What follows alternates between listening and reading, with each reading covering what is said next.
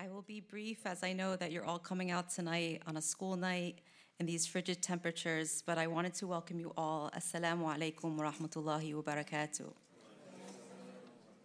Greetings of peace and blessings to you all. Thank you for joining us on this night, and a warm, warm welcome to all of our guests. We pray that this is a beneficial night for everyone.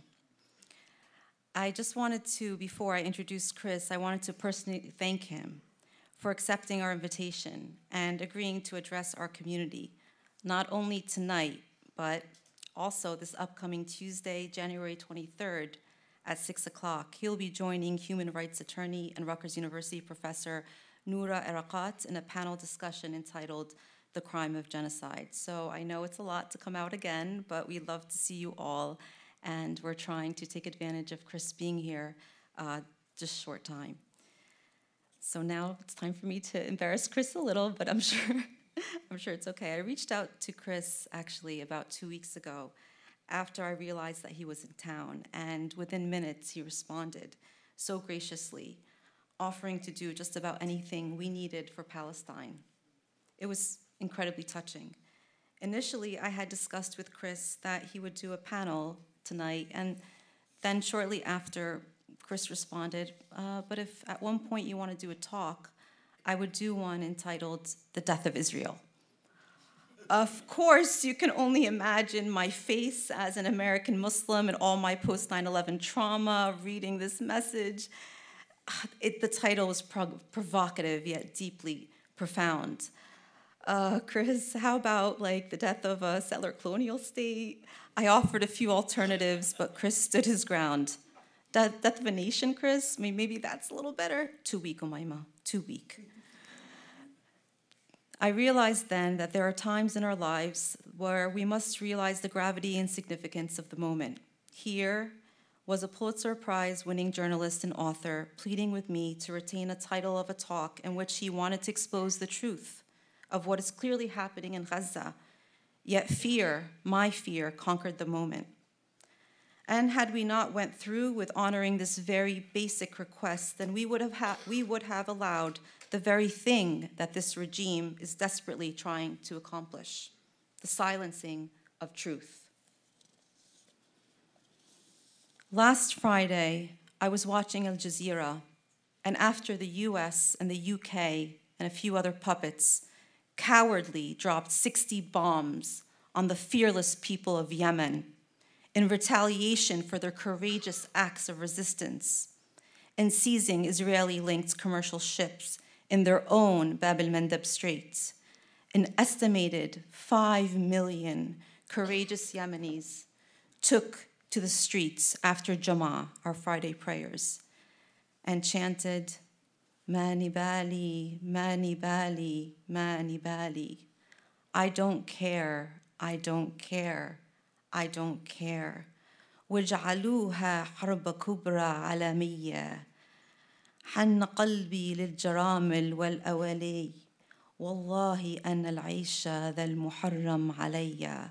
The poem goes on to describe the people's defiance in the face of tyranny, calling for their courage under the immense oppression. As I watched this footage, as I'm sure many of you saw last Friday, it shook me to my core. This is precisely what Chris was trying to tell me. I don't care, Umayma, Manibali. I don't care if this may be seen as politically incorrect or that it may make some uncomfortable or maybe seem too threatening in any way. Chris, as you all know by seeing the numbers in our crowd tonight, which I'm sure have exceeded 400 since I counted the chairs last night, I am sure you all know that Chris has always been a man whose morality and humanity prevailed the moment. And I must say, I am so very grateful, Chris, for that valuable lesson that you showed me that night. You see, resistance comes in various forms. It can be through our endless rallies, our persistent boycotts, our defiant social media platforms. But perhaps the most powerful, as I am sure we will all witness tonight, it can be in the form of our words. I will now introduce Chris. For many of you that are, I'm sure, are Chris Hedges fans, I probably don't need to say much, but Chris Hedges is the Pulitzer Prize winning former Middle East bureau chief for the New York Times. He spent 7 years covering the Middle East, including Gaza and the occupied West Bank. He had previously spent 5 years covering the conflicts in El Salvador and Nicaragua. Hedges served as the Balkan bureau chief for the New York Times during the wars in Bosnia and Kosovo. He left the New York Times after the editors at the paper demanded he cease his public denunciations of the invasion of Iraq. He is the author of 14 books, which I'm sure many of you have, including several New York Times bestsellers. He has taught at Columbia University, New York University, Princeton University, and the University of Toronto. He also taught in the college degree program offered by our very own Rutgers University in the New Jersey prison system for a decade. Without further ado, it is my extreme honor to welcome Chris Hedges.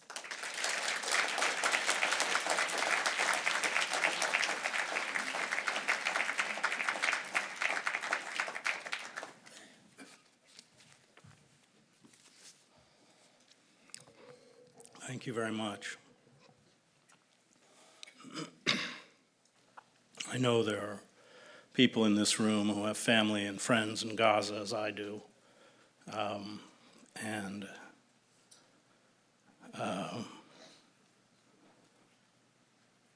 last contact I've been able to have with people I know in Gaza is 3 or 4 weeks ago. I don't know if they're alive or dead.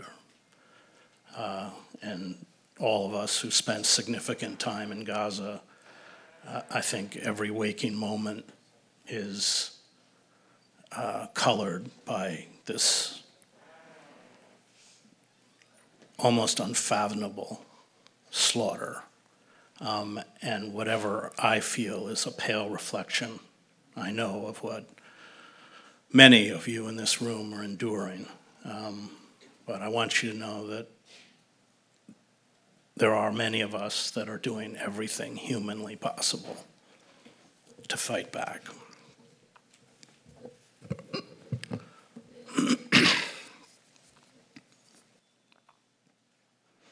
Israel's Lebensraum master plan for Gaza, borrowed from the Nazis' depopulation of Jewish ghettos, is clear.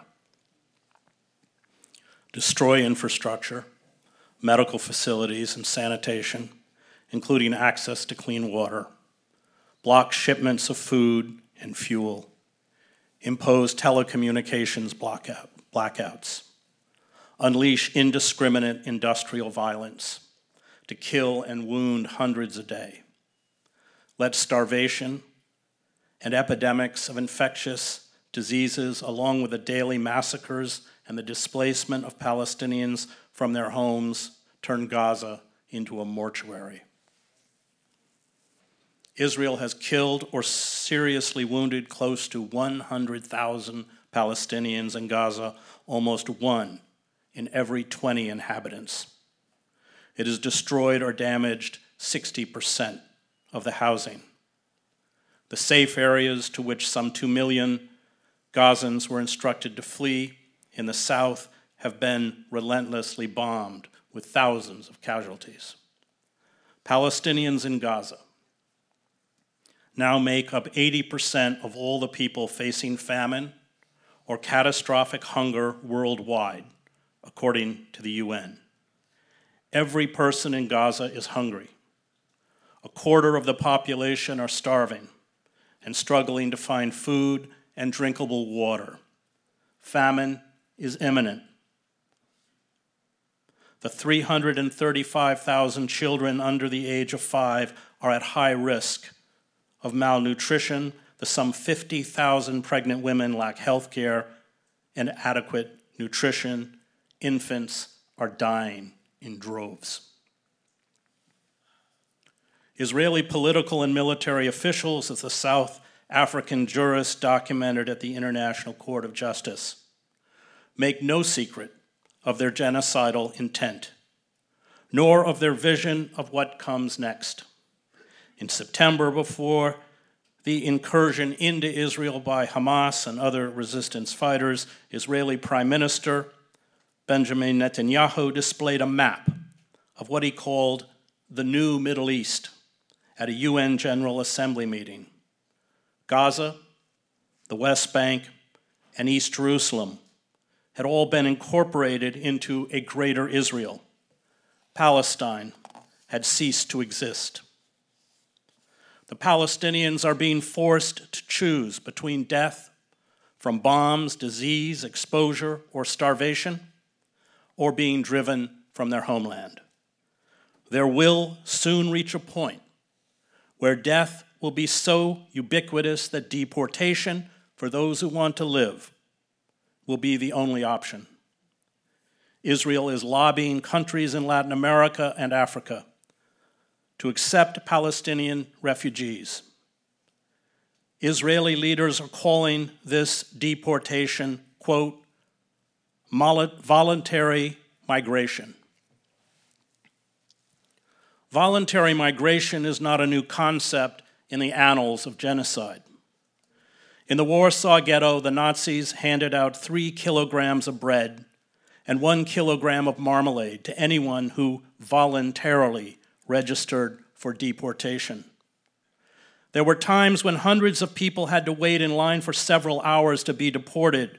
Marek Edelman, the only surviving commander of the Warsaw Ghetto Uprising, writes in his book, The Ghetto Fights. The number of people anxious to obtain 3 kilos of bread was such that the transports now leaving twice daily with 12,000 people could not accommodate them all. And Edelman, by the way, repeatedly condemned the Zionist state of Israel, calling it unviable, and supported Palestinian resistance, including armed resistance. The Nazis shipped their victims to death camps. The Israelis will ship their victims to squalid refugee camps in countries outside of Israel. This is the plan. No one, especially the Biden administration, intends to stop it. The most disturbing lesson I learned while covering armed conflicts for 2 decades is that we all have the capacity, with little prodding, to become willing executioners. The line between the victim and the victimizer is razor thin. The dark lusts of racial and ethnic supremacy, of vengeance and hate, of the eradication of those we condemn as embodying evil, are poisons that are not circumscribed by race, nationality, ethnicity, or religion. We can all become Nazis. It takes very little. And if we do not stand in eternal vigilance over evil, our evil, we become like those carrying out the mass killing in Gaza, monsters. Perhaps the saddest irony is that a people once in need of protection from genocide now commit it. The cries of those expiring under the rubble in Gaza are the cries of the boys and men executed by the Bosnian Serbs at Srebrenica, the over 1.5 million Cambodians killed by the Khmer Rouge, the thousands of Tutsi families burned alive in churches, and the tens of thousands of Jews executed by the Einsatzgruppen at Baba Yar in Ukraine. The genocide carried out during the Holocaust is not an historical relic. It lives, lurking in the shadows, waiting to ignite its vicious contagion. But this truth is bitter and hard to confront. We prefer the myth. We prefer to see in our own kind, our own race, our own ethnicity, our own nation, our own religion, superior virtues. We prefer to sanctify our hatred. The German playwright and revolutionary Ernst Toller, unable to rouse an indifferent world to assist victims and refugees from the Spanish Civil War, hanged himself in 1939 in a room at the Mayflower Hotel in New York City. On his hotel desk were photos of dead Spanish children. "Most people have no imagination," he wrote. "If they could imagine the sufferings of others, they would not make them suffer so. What separated a German mother from a French mother? Slogans which deafened us so that we could not hear the truth." Primo Levi, who survived the death camps, railed against the false, morally uplifting narrative of the Holocaust that culminates in the creation of the State of Israel, a narrative embraced by the Holocaust Museum in Washington, D.C. "The contemporary history of the Third Reich," he writes, "could be reread as a war against memory, an Orwellian falsification of memory, falsification of reality, negation of reality. He wonders if we who have returned have been able to understand and make others understand our experience. We all inhabit a morally gray zone. We all can be induced to become part of the apparatus of death, often for trivial reasons and paltry rewards. This is the terrifying truth of the Holocaust, and the Israelis are no exception. 1 month into the genocide, according to a poll in Time magazine, 57% of Israelis believed Israel was not using enough force in Gaza. These Israelis saw the same images you and I see: the children with amputated limbs, the chalky, lifeless bodies lifted out from under the rubble, the long trenches filled with corpses wrapped in white shrouds, the screams of the wounded in the hospital corridors. Only 2% of Israelis said Israel was using too much force. The South African lawyers at The Hague, who compared Israel's crimes with those carried out by the apartheid regime in South Africa, showed the court a video of Israeli soldiers celebrating and calling for the death of Palestinians. They sang as they danced, "There are no uninvolved civilians," as evidence that genocidal intent descends from the top to the bottom of the Israeli war machine and political system.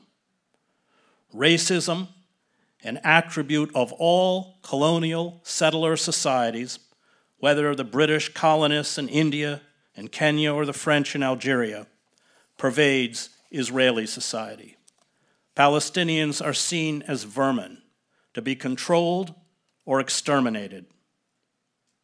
It is very hard not to be cynical about the plethora of university courses about the Holocaust, given the censorship and banning of groups such as Students for Justice in Palestine and Jewish Voices for Peace. What is the point of studying the Holocaust if you do not understand its fundamental lesson?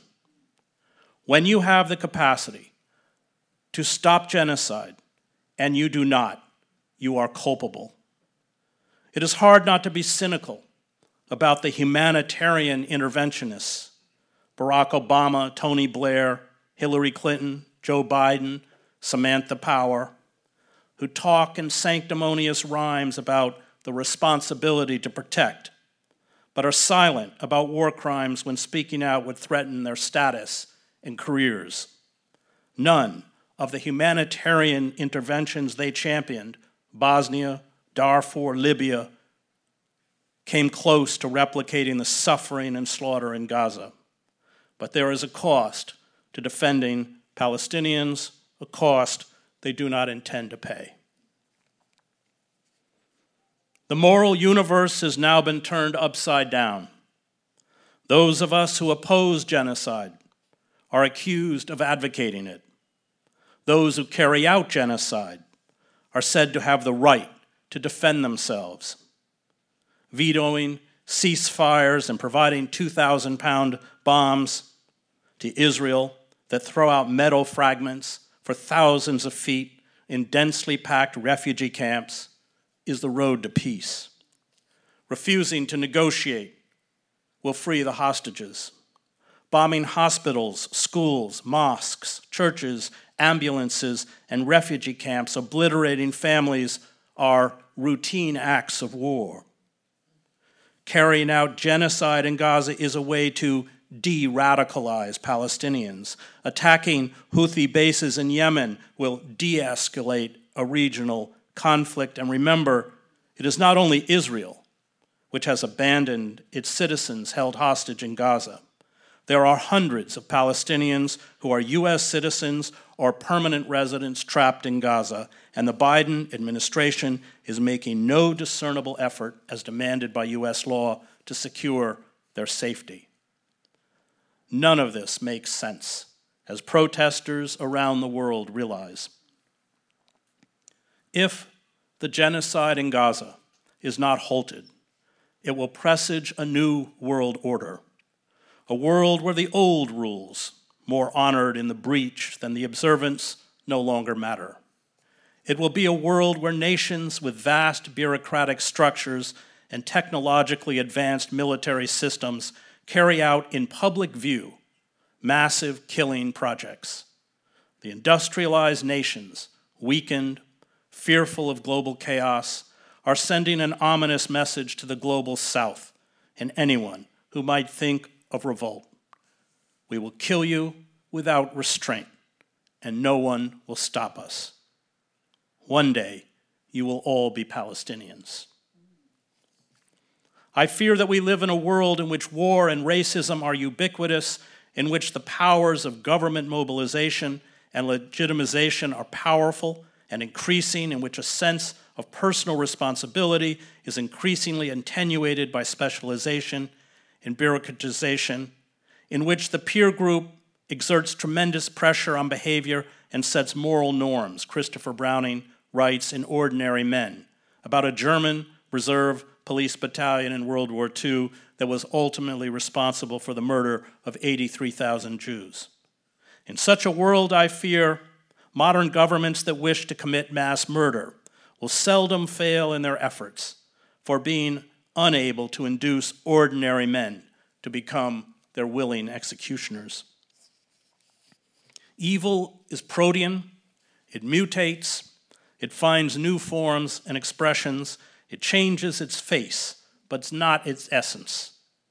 Germany orchestrated the murder of 6 million Jews, as well as over 6 million gypsies, Poles, homosexuals, communists, Jehovah's Witnesses, Freemason, artists, journalists, Soviet prisoners of war, people with physical and intellectual disabilities, and political opponents. It immediately set out after the war to expiate itself for its crimes. It deftly transferred its racism and demonization to Muslims, with racial supremacy remaining firmly rooted in the German psyche. At the same time, Germany and the US rehabilitated thousands of former Nazis, especially from the intelligence services and the scientific community, and did little to prosecute those who directed Nazi war crimes. Germany today is Israel's second largest arms supplier following the US. The supposed campaign in the US and Germany against anti-Semitism, interpreted as any statement that is critical of the state of Israel or denounces the genocide, is the latest subterfuge to champion white power. It is why Germany and the US, which have effectively criminalized support for Palestinians, and the most retrograde white supremacists, including philo-Semites such as John Hagee or Marjorie Taylor Greene, fervently back Israel. The Israeli historian Ilan Pappé writes that Germany's unequivocal support for Israel is a form of blackmail. The argument for a Jewish state as compensation for the Holocaust was a powerful argument, so powerful that nobody listened to the outright rejection of the UN solution by the overwhelming majority of the people of Palestine, Pape writes. What comes out clearly is a European wish to atone. The basic and natural rights of the Palestinians should be sidelined, dwarfed and forgotten altogether for the sake of the forgiveness that Europe was seeking from the newly formed Jewish state. It was much easier to rectify the Nazi evil vis-a-vis a Zionist movement than facing the Jews of the world in general. It was less complex, and more importantly, it did not involve facing the victims of the Holocaust themselves, but rather a state that claimed to represent them. The price for this more convenient atonement was robbing the Palestinians of every basic and natural right they had, and allowing the Zionist movement to ethnically cleanse them without fear of any rebuke or condemnation. I knew Dr. Abdul Aziz al-Rantisi, the co-founder of Hamas, along with Sheikh Yassin. Al-Rantisi's family were expelled to the Gaza Strip by Zionist militias from historic Palestine during the 1948 Arab-Israeli War. He did not fit the demonized image of a Hamas leader. He was a soft-spoken, articulate, and highly educated pediatrician who had graduated first in his class at Egypt's Alexandria University. As a 9-year-old boy, he had witnessed in Khan Yunis the executions of 275 Palestinian men and boys, including his uncle, when Israel briefly occupied the Gaza Strip in 1956, the subject of Joe Sacco's magisterial book, Footnotes in Gaza. Scores of Palestinians were also executed by Israeli soldiers in the neighboring town of Rafah, where today hundreds of thousands of Palestinians have been forced to flee now that Khan Yunis is under attack. I still remember the wailing and the tears of my father over his brother, Rantisi told me. I couldn't sleep for many months after that. It left a wound in my heart that can never heal. I'm telling you a story and I'm almost crying. This sort of action can never be forgotten. They planted hatred in our hearts. He knew he could never trust the Israelis. He knew that the goal of the Zionist state was the occupation of all of historic Palestine, and Israel would go on to seize Gaza and the West Bank in 1967, along with Syria's Golan Heights and Egypt's Sinai Peninsula. And he knew the eternal subjugation or extermination of the Palestinian people was the goal of the Zionist movement. Al-Rantisi and Yassin were assassinated in 2004 by Israel. Al-Rantisi's widow, Jamila Abdallah Taha El-Shanti, had a doctorate in English and taught at the Islamic University in Gaza. The couple had 6 children, one of whom was killed along with his father. The family's home, where I visited them, was bombed and destroyed during the 2014 Israeli assault on Gaza known as Operation Protective Edge. Jamila was killed by Israel on October 19th of this year. Israel's genocide is rearing a new generation of enraged, traumatized, and dispossessed Palestinians who have lost family members, friends, homes, communities, and any hope of living ordinary lives. And they too will seek retribution. Their small acts of terrorism will counter Israel's state terror. They will hate as they have been hated. And this lust for vengeance is universal. After World War II, a clandestine unit of Jews who served in the Jewish Brigade of the British Army hunted down former Nazis and assassinated them. To understand is not to condone, but we must understand if this cycle of violence is to be stopped. I and the public know What all school children learn, W.H. Auden wrote, "Those to whom evil is done do evil in return." The Palestinian attacks of October 7th, which left some 1,200 Israelis dead, feeds this lust within Israel, just as Israel's 17-year siege and obliteration of Gaza feeds this lust among Palestinians. There is little discussion in the Israeli media of the slaughter in Gaza or the suffering of Palestinians, some 2 million of whom have been driven from their homes, but a constant repetition of the stories of Israeli suffering, death, and heroism. Only our victims matter.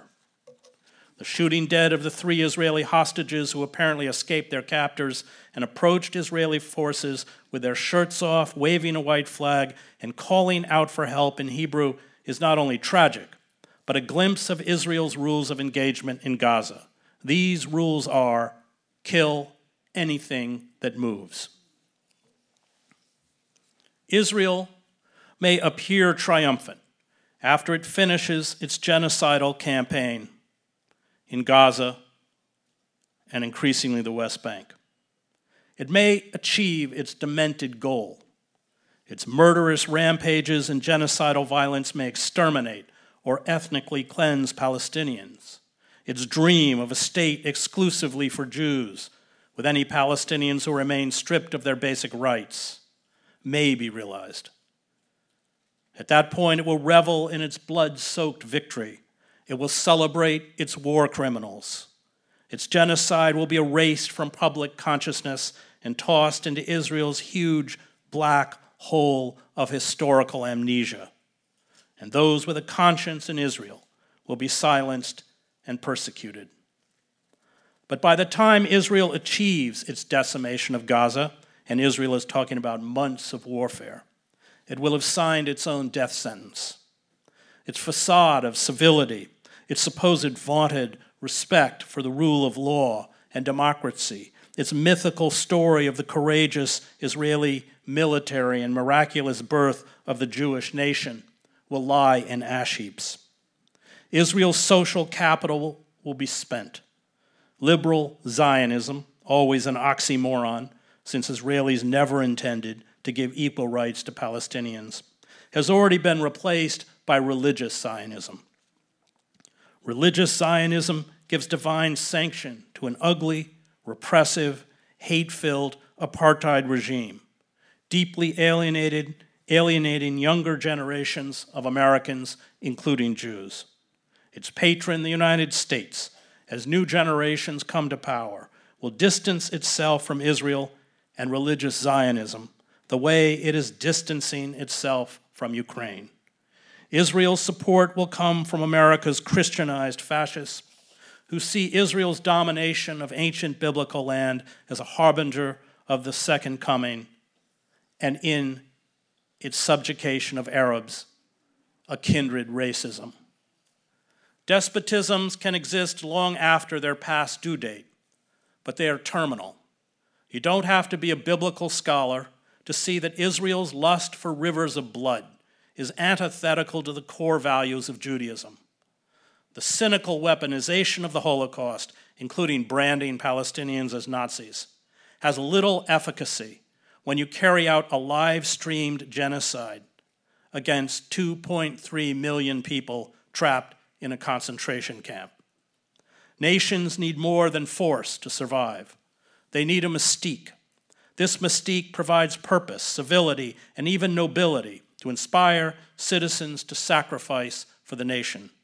This mystique offers, much of it once embodied in liberal Zionism, hope for the future. It provides meaning. It provides national identity. When mystiques implode, when they are exposed as lies, a central foundation of state power collapses. I reported on the death of the communist mystiques in 1989 during the revolutions in East Germany, Czechoslovakia, and Romania. The police and the military decided there was nothing left to defend. Israel's decay will engender the same lassitude and apathy It will become harder and harder to recruit indigenous collaborators such as Mahmoud Abbas and the Palestinian Authority, reviled by most Palestinians, to do the bidding of the colonizers. All Israel has left is escalating violence, including the widespread use of torture, which accelerates the decline. The wholesale violence works in the short term, as it did in the war waged by the French in Algeria, the dirty war waged by Argentina's military dictatorship, and during Britain's conflict in Kenya and Northern Ireland. But in the long term, it is suicidal. Israel may wipe out the current Hamas leadership, but the past and current assassinations of scores of Palestinian leaders has done little to blunt resistance. The siege and genocide in Gaza has produced a new generation prepared to take the place of martyred leaders. Israel has sent the stock of its adversary into the stratosphere. Israel was already at war with itself before October 7th. Israelis were protesting to prevent Netanyahu's abolition of judicial independence. The religious bigots and Zionist fanatics currently in power had mounted a determined attack on secularism. Israel's unity since the attack is precarious. It is a negative unity. It is held together by hatred. And even this hatred is not enough to keep protesters from decrying the government's abandonment of Israeli hostages in Gaza. Hatred is a dangerous political commodity. Once finished with one enemy, those who stoke hatred go in search of another. The Palestinian, quote-unquote, human animals, when eradicated or subdued, will be replaced by disloyal Palestinians with Israeli citizenship already targeted by a series of discriminatory laws, along with Jewish apostates and traitors. The demonized group can never be redeemed or cured. A politics of hatred creates a permanent instability that is exploited by those seeking the destruction of civil society. The Israeli scholar Yeshayahu Leibowitz, who Isaiah Berlin called the conscience of Israel, warned that, quote, if Israel did not separate church and state, it would give rise to a corrupt rabbinate that would warp Judaism into a fascistic cult. Religious nationalism is to religion what National Socialism was to socialism, warned Leibowitz, who died in 1994. He understood that the blind veneration of the military, especially after the 1967 war, was dangerous and will lead to the ultimate destruction of democracy. Our situation will deteriorate to that of a second Vietnam, to a war and constant escalation without prospect of ultimate resolution, he wrote. He foresaw that the Arabs would be the working people and the Jews the administrators, inspectors, officials, and police, mainly secret police. A state ruling a hostile population of 1.5 million to 2 million foreigners would necessarily become a secret police state, with all that implies for education, free speech, and democratic institutions. The corruption characteristic of every colonial regime would also prevail in the state of Israel. The administration would have to suppress Arab insurgency on the one hand and acquire Arab quislings on the other. There is also good reason to fear that the Israel Defense Force, which has been until now a people's army, would, as a result of being transformed into an army of occupation, to generate, and its commanders will become military governors, will resemble their colleagues in other nations. He saw the rise of virulent racism that would consume Israeli society.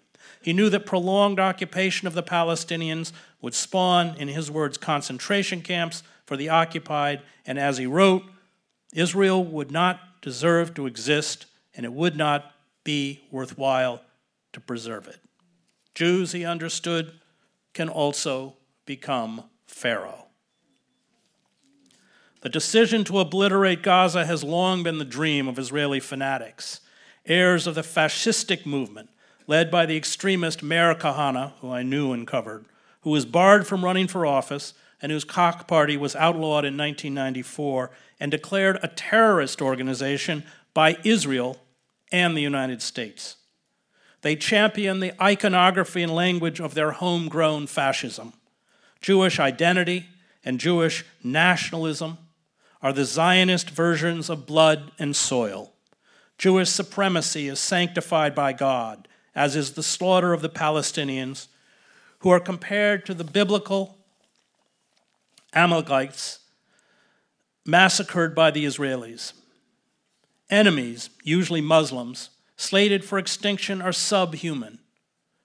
Violence and the threat of violence are the only forms of communication those outside the magic circle of Jewish nationalism understand. Millions of Muslims and Christians, including those with Israeli citizenship, are to be purged. The Biden presidency, which ironically may have signed its own political death certificate, is tethered to Israel's genocide. It tries to distance itself rhetorically, but at the same time it funnels the billions of dollars of weapons demanded by Israel, including $14.3 billion in supplemental military aid to augment the $3.8 billion in annual aid to, quote-unquote, finish the job. It is a full partner in Israel's genocidal project. There is no way to deny the courage of the armed Palestinian resistance, whether you accept their ideology or not, as they face down one of the most advanced military machines on the planet with little more than small arms. But there are also other forms of resistance that, to me, are as important. Writers, poets, journalists, and photographers, many of whom have been targeted and killed by Israel, affirm the belief that one day, a day the writers, journalists, and photographers may never see, the words and images will provoke empathy, understanding, outrage, and provide wisdom. They chronicle not only the facts, although the facts are important, but the texture, sacredness, and grief of lives and communities lost. They tell the world what this genocide is like, how those caught in its maw of death endure, how there are those who sacrifice for others and those who do not, what fear and hunger are like, what death is like. They transmit the cries of the children, the wails of grief of the mothers, the daily struggle in the face of savage industrial violence, the triumph of their humanity through filth, sickness, humiliation, and fear. This is why writers, photographers, and journalists are targeted by aggressors in war, including the Israelis. They stand as witnesses to evil, and evil the aggressors want buried and forgotten. They expose the lies. They condemn, even from the grave, their killers. Israel has killed at least 13 Palestinian poets and writers, along with over 83 journalists and media workers in Gaza and 3 in Lebanon since October 7th. I experienced futility and outrage when I covered wars for 2 decades in Central America, the Middle East, Africa, and the Balkans. I wondered if I had done enough, or if it was even worth the risk. But you go on, because to do nothing is to be complicit. You report because you care. You make it hard for the killers to deny their crimes. And this brings me to the Palestinian novelist and playwright, Atif Abu Saif. He and his 15-year-old son, Yasser, who live in the occupied West Bank, were visiting family in Gaza, where he was born, when Israel began its scorched earth campaign. Atif is no stranger to the violence of the Israeli occupiers. He was 2 months old during the 1973 war and writes, "I've been living through wars ever since. Just as life is a pause between 2 deaths, Palestine as a place and as an idea is a timeout in the middle of many wars." During Operation Cast Lead, the 2008-2009 Israeli assault on Gaza, Atif sheltered in the corridor of his Gaza family home for 22 nights with his wife, Hannah, and 2 children, while Israel bombed and shelled.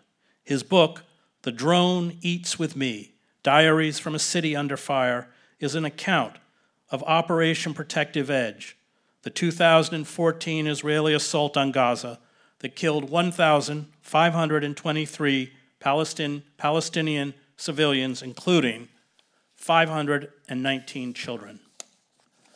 Memories of war can be strangely positive, because to have them at all means you must have survived, he notes sardonically.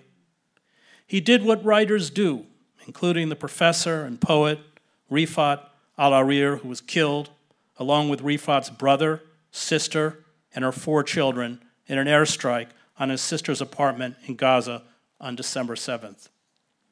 Atif once again, finding himself living amid the explosions and carnage from Israeli shells and bombs, doggedly publishes his observations and reflections. His accounts are often difficult to transmit because of Israel's blockage of internet and phone service. On the first day of the Israeli bombardment, a friend, a young poet and musician, Omar Abu Shawish, is killed, apparently in an Israeli naval bombardment, though later reports would say he was killed in an airstrike as he was walking to work.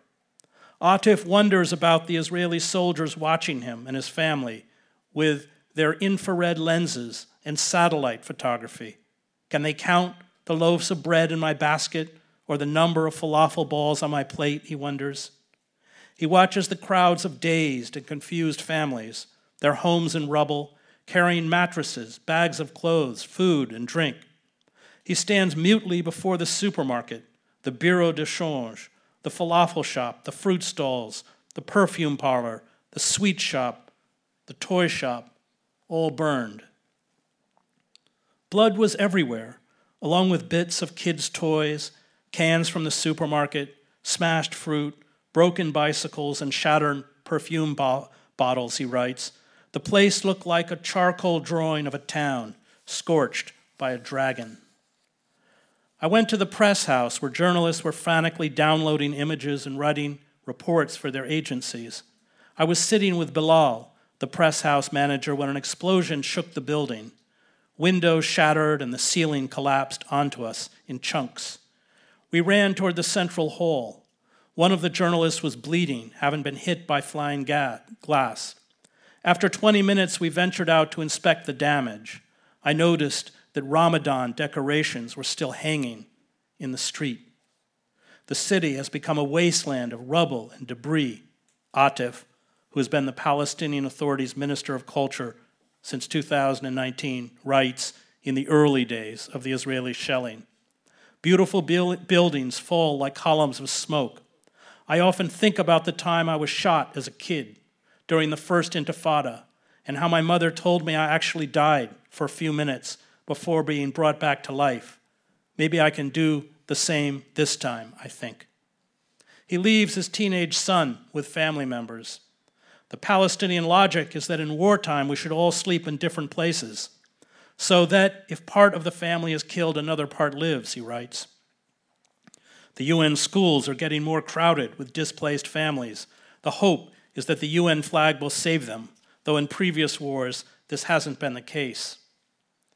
On Tuesday, October 17th, he writes, I see death approaching, hear its steps growing louder. Just to be done with it, I think.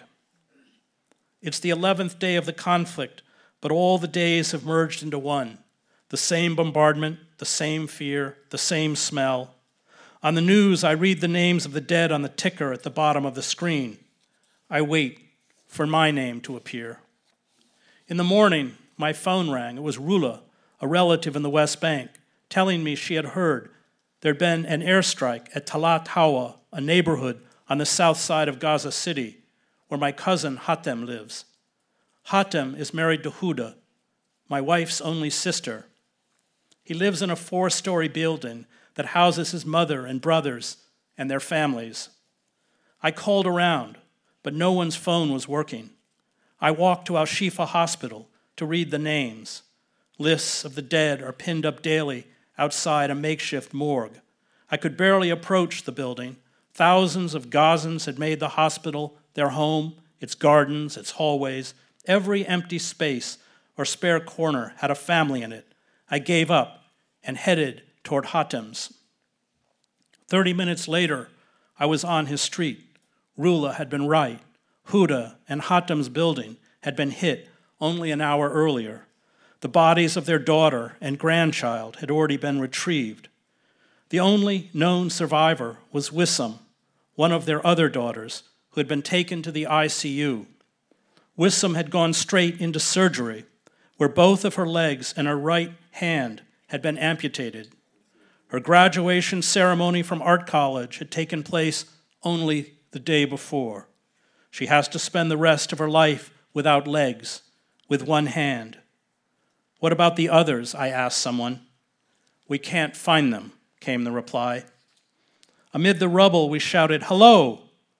Can anyone hear us?" We called out the names of those still missing, hoping some might still be alive. By the end of the day, we managed to find 5 bodies, including that of a 3-month-old. We went to the cemetery to bury them. In the evening, I went to see Wissam in the hospital. She was barely awake. After half an hour, she asked me, "Uncle, I'm dreaming, right?" I said, "We are all in a dream. My dream is terrifying. Why?" All our dreams are terrifying. After 10 minutes of silence, she said, "Don't lie to me, Uncle. In my dream, I don't have legs. It's true, isn't it? I have no legs." "But you said it's a dream." "I don't like this dream, Uncle." I had to leave. For a long 10 minutes, I cried and cried, overwhelmed by the horrors of the past few days. I walked out of the hospital and found myself wandering the streets. I thought idly, we could turn this city into a film set for war movies, Second World War films and end-of-the-world movies. We could hire it out to the best Hollywood directors, Doomsday on demand. Who could have the courage to tell Hannah, so far away in Ramallah, that her only sister had been killed, that her family had been killed? I phoned my colleague Manar and asked her to go to our house with a couple of friends and try to delay the news from getting to her. Lie to her, I told Manar. Say the building was attacked by F-16s, but the neighbors think Huda and Hatem were out at the time. Any lie that could help. Leaflets in Arabic dropped by Israeli helicopters float down from the sky. They announce that anyone who remains north of the Wadi waterway will be considered a partner to terrorism, meaning, Atif writes, the Israelis can shoot on sight. The electricity is cut, food, fuel, and water run out. The wounded are operated on without anesthesia. There are no painkillers or sedatives. He visits his niece, Wissam, racked with pain in Al Shifa Hospital, who asks him for a lethal injection. She says Allah will forgive her. But he will not forgive me, Wissam. I'm going to ask him to, on your behalf, she says.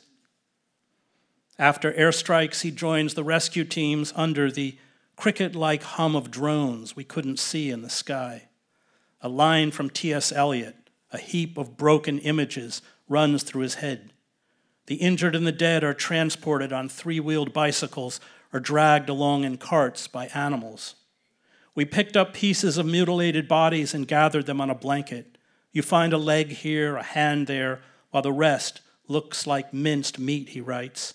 In the past week, many Gazans have started writing their names on their hands and legs in pen or permanent marker so they can be identified when death comes. This might seem macabre, but it makes perfect sense. We want to be remembered. We want our stories to be told.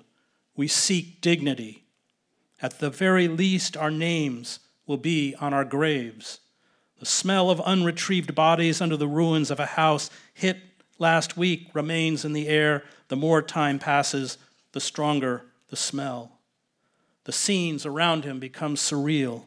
On November 19th, day 44 of the assault, he writes, a man rides a horse toward me with the body of a dead teenager slung over the saddle in front. It seems it's his son, perhaps. It looks like a scene from a historical movie, only the horse is weak and barely able to move. He is back from no battle. He is no knight. His eyes are full of tears as he holds the little riding crop in one hand and the bridle in the other.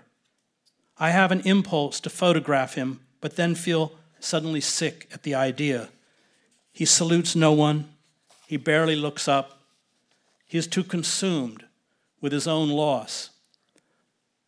Most people are using the camp's old cemetery. It's the safest, and although it is technically long since full, they have started digging shallower graves and burying the dead on top of the old, keeping families together, of course. On November 21st, after constant tank shelling, he decides to flee the Jabalia neighborhood in the north of Gaza for the south with his son and mother-in-law, who is in a wheelchair. They must pass through Israeli checkpoints where soldiers randomly select men and boys from the line for detention. Scores of bodies are strewn along both sides of the road, he writes, rotting, it seems, into the ground. The smell is horrendous.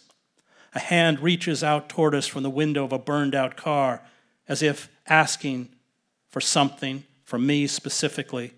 I see what looks like two headless bodies in a car, limbs and precarious body parts just thrown away and left to fester. He tells his son, Yasser, don't look. Just keep walking, son. In early December, his family home is destroyed in an airstrike. The house a writer grows up in is a well from which to draw material. In each of my novels, whenever I wanted to depict a typical house in the camp, I conjured ours. I'd move the furniture around a bit, change the name of the alley, but who was I kidding? It was always our house.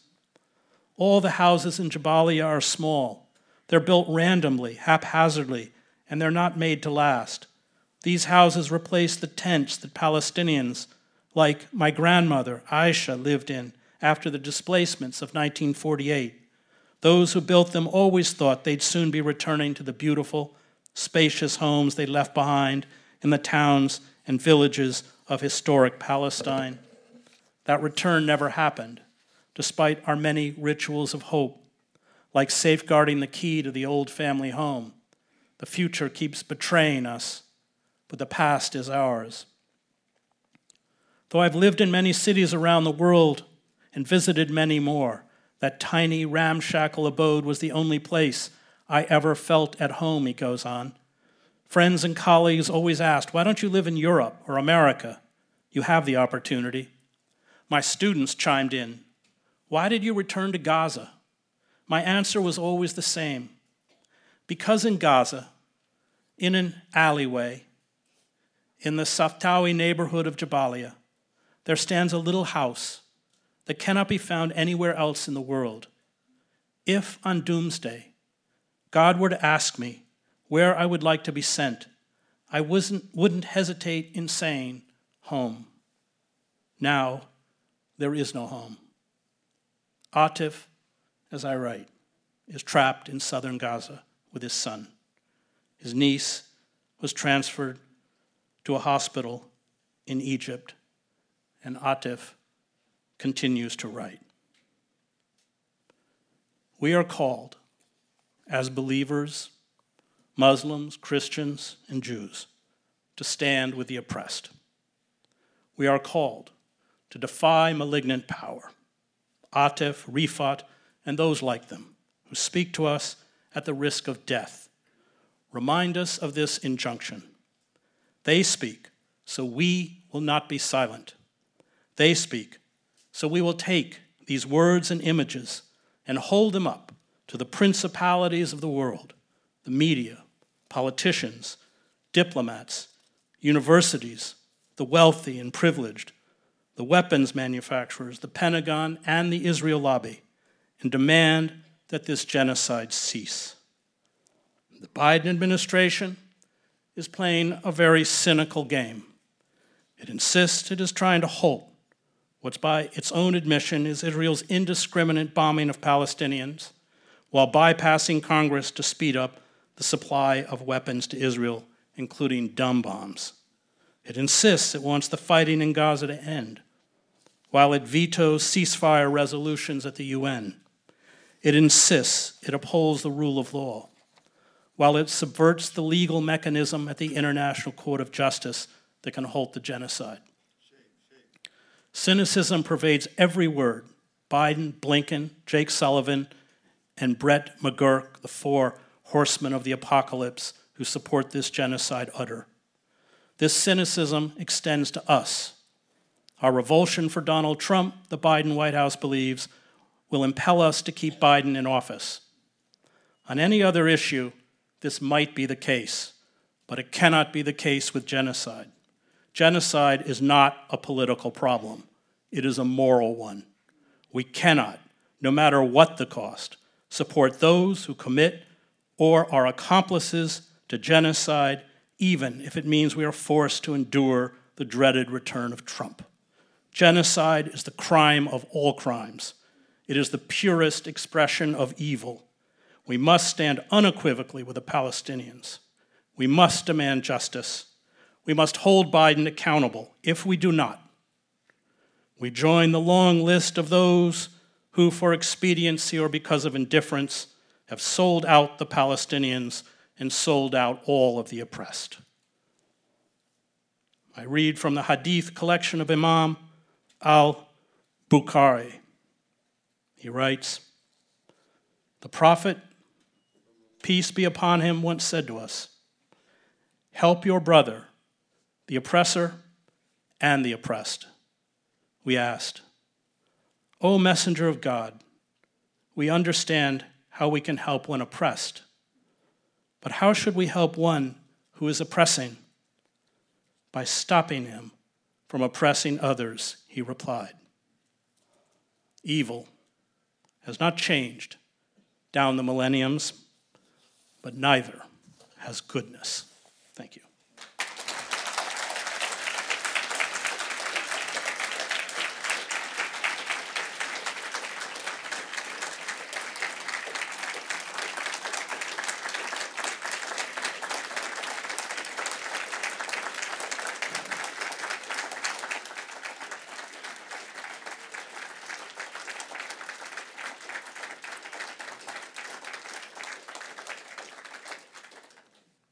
And once again, this is questions from the audience, and we'll try to get through as many of them as possible.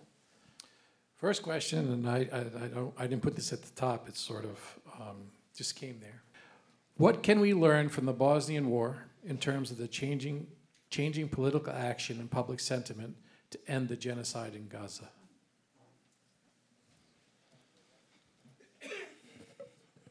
Well, we can learn, first of all, indifference, because that genocide lasted 3 years before there was a reaction. And the only reason there was a reaction is not because there was any kind of moral calculation by the Clinton administration, but because with the overrunning of the safe areas in Srebrenica and Jepa and the massacre, which I mentioned in my talk at Srebrenica, the UN peacekeeping force disintegrated, proved ineffective. There were Dutch peacekeepers in Srebrenica. They were unable to protect those who were in this supposed safe area. And the Clinton administration had made a promise with the UN that should the peacekeeping forces be overrun, they would intervene. So Clinton's hand was forced. He did not want U.S. troops on the ground, and so he launched a bombing campaign. And I think the lesson is the deep cynicism, I think all of us who reported overseas, whether it was in El Salvador or Gaza or Bosnia or anyone else, the deep cynicism by the United States, by Washington, and by Europe. And we are watching this cynicism express itself during the genocide in Gaza, where on the one hand they speak, of course, in minimizing civilian casualties, and on the other hand, they're making sure the supply chain, the military supply chain to Israel is not only continued but even ramped up. Remember, especially with things like tank shells, if we have the capacity to stop this now, because so much of the the munitions that Israel is using, which they're running out of, come directly from the U.S. I mean, I've been in Gaza when it was bombed by Israeli jets and picked up pieces of metal that say "Made in Dayton, Ohio." I also just want to draw, if you're talking about Bosnia, I was in Sarajevo during the war. We were hit with 300 to 400 shells a day. That was 3 to 4 dead a day, maybe 4 to 5 dead a day, and about 24 wounded a day. And I don't want to minimize what took place in Sarajevo. 30 years later, I still have nightmares about it. But that's nothing compared to what's happening in Gaza, where you have hundreds of dead a day. And so I think for those of us who have been under siege, it's driven home to us the intensity, the kind of carpet bombing that Israel is carrying out. Remember, Gaza is a tiny place. It's 20 miles long and 5 miles wide. So, yeah, those would be the lessons. Thank you. What steps must be taken for a quote-unquote new Oslo Accord and regional perspective for economic development, the foundation for lasting peace? And I guess if you can speak about a little bit, elements, if you can, about the old Oslo Accord for those of us who may not be up to speed on that. So I covered Oslo, and I knew Yitzhak Rabin. I knew Yasser Arafat quite well. I even knew Abu Jihad. So what Oslo was never going to work. Rabin, to his credit, understood that the occupation was poisoning his country. And that's why I quoted from this great Israeli scholar, Yeshayahu Leibowitz, who saw it all coming. But his solution was to withdraw Israeli forces and create a colonial police force, i.e. the PA, which Abbas does. I mean, but he has no credibility left, even in the West Bank. The interesting thing about Arafat is that Arafat drew a line. He just wasn't going to be a complete puppet for the Israelis, which is why I think most of us who covered Arafat believe he was poisoned by the Israelis. I think there's very strong evidence behind that. So Oslo was an attempt for Israel to find a solution, because remember, Israel would still control the borders, that was never going to grant the Palestinians a state. At this point, Israel, especially with the occupation of the West Bank, it controls 60% of the West Bank, has made the two-state solution impossible. Israel did it. And now the only solution is from the river to the sea, a secular Palestinian, maybe it has another name, state where Palestinians, Jews, everyone has equal rights. That is the only route left.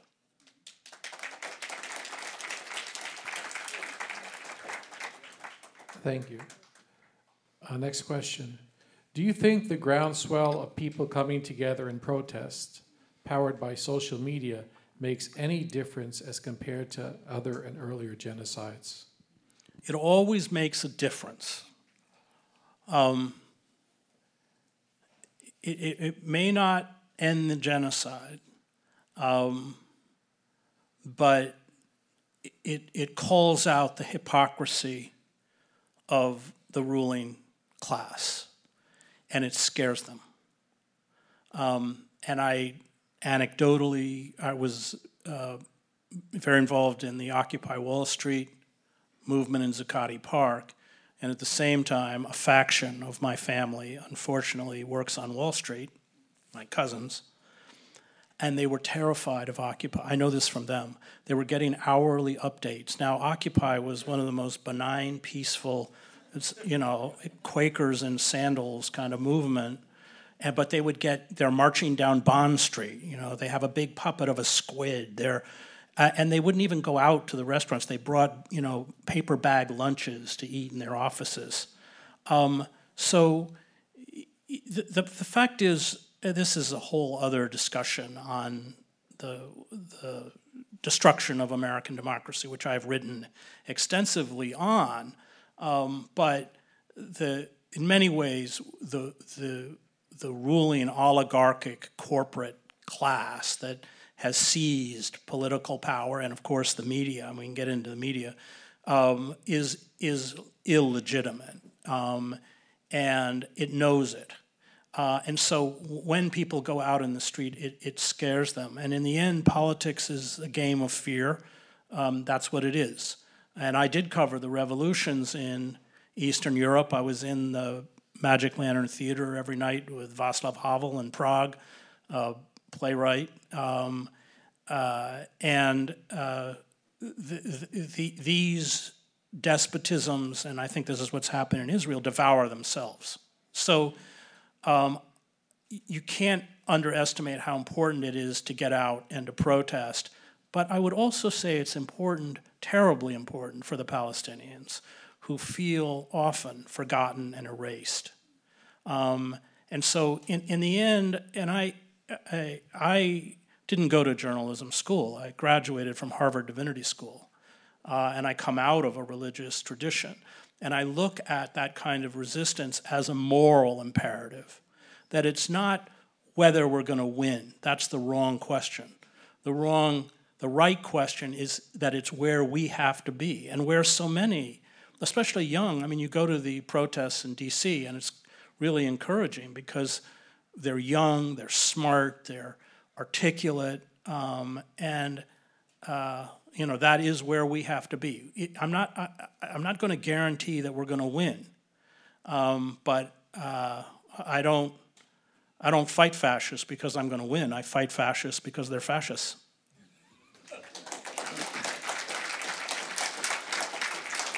And an amen to that. Another question. I understand the absolute importance of stopping oppression, both to the oppressed and the oppressors alike. But how is this possible when we have such a minimal role in society? The protests have been enormous in changing public opinion of genocide, but they have not yet to change the opinions of politicians in charge of the decision-making. What is our role in stopping the oppressors as bystanders in America? Well, I think there has to be a line at which, and I am as terrified of a Trump presidency as probably many in this room, but there has to be a line that we draw that you can't cross. And I think the problem is, especially with the Democratic Party, we have never put that line in place. And so what we've watched since the Clinton administration is the Democratic Party transform itself into the Republican Party, and the Republican Party goes so far to the right that it became insane. But the Democratic Party in Europe would be a right-wing party. And I think that, I was Ralph Nader's speechwriter, and let me just put a plug for Ralph, the most important Arab American political leader of our time, who speaks fluent Arabic. I was in a restaurant with him, and I speak Arabic. I'm trying to resurrect it because, I hope you've all read Joe Sacco's great works, Palestine, and his masterpiece, Footnotes in Gaza. Footnotes in Gaza came because he and I went and spent 10 days in. Actually, I was so frustrated by the New York Times coverage of Gaza that I used my vacation time to go to Gaza and spend 10 days in Han Yunis and write this magazine piece for Harper's called A Gaza Diary, in which at one point they still had the Jewish settlements. We heard over the loudspeakers when the kids were coming out of school, ta'al, ta'al, and then we heard all sorts of words I'm not going to repeat, but they were baiting these 10, 11-year-old kids to throw rocks, and then when they threw rocks, they shot them, in some cases killed them. By the way, after publishing that piece, the New York Times informed me that I would never report from the Middle East again. But in those interviews in Han Yunis, we interviewed older residents who told us about the massacres of '56. And Harper's cut it out.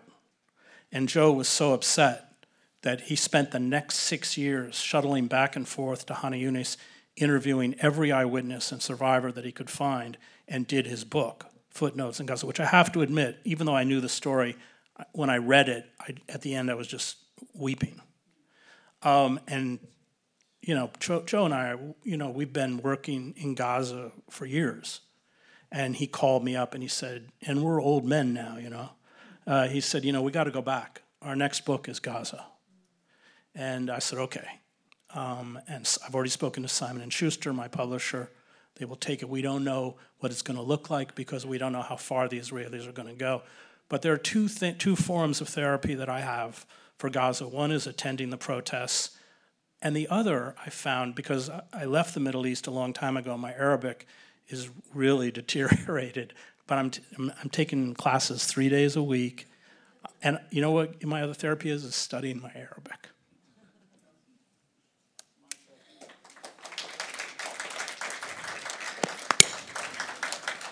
Mumtaz, excellent. Last question, because we're coming close to the time we're going to have the congregational prayer for the Muslim community. Should the ICJ find the state of Israel guilty of possessing the intent to commit genocide, what are some of the penalties and sanctions that could be laid out? And additionally, do you believe the international community would actually act in order to carry out the sentencing, or would geopolitical factors lead to a lack of legitimate action from the international community? So the ICJ is a UN body, and whatever finding or whatever ruling it makes, even on a temporary injunction saying, there's enough evidence that Israel should, it has to be approved by the Security Council, and the U.S. will veto it. So it's moot. On the other hand, and let's just, by the way, honor South Africa.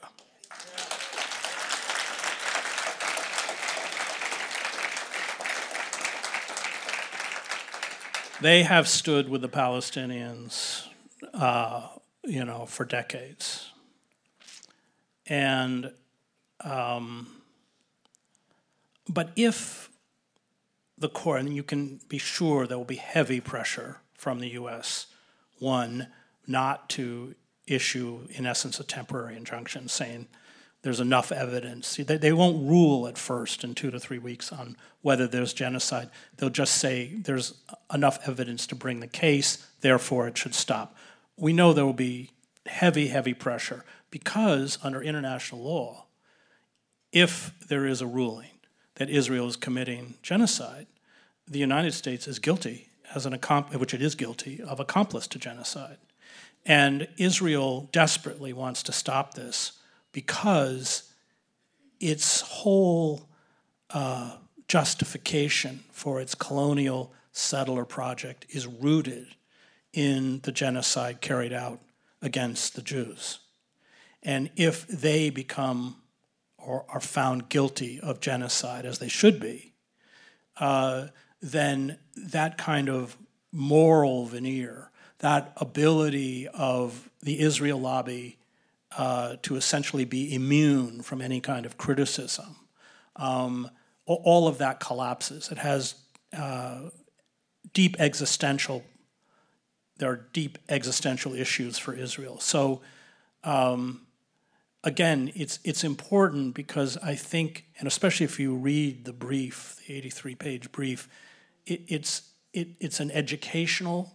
It's almost impossible to deny what's happening. The same way, and I speak at a lot of colleges with Students for Justice in Palestine. I don't know any of and I'm a strong supporter of the boycott, divestment, and sanction movement, of course. I don't know universities have embraced BDS, but the result of the movement is that it's educated an entire generation of young kids about Palestine. And that's why Israel spends so much energy and time trying to defeat it. So even though the ultimate goal we have, which is, of course, halting the genocide, may not be achieved by standing up and fighting against what I would call radical evil, there are all sorts of victories that chip away at the foundations of power. And in the end, that is where we have to be. There was a great Jewish rabbi, Abraham Heschel, who marched with Martin Luther King, and he was criticized by other rabbis for marching on the Sabbath. And Abraham Heschel told the rabbis, "I pray with my feet." That's what we have to do.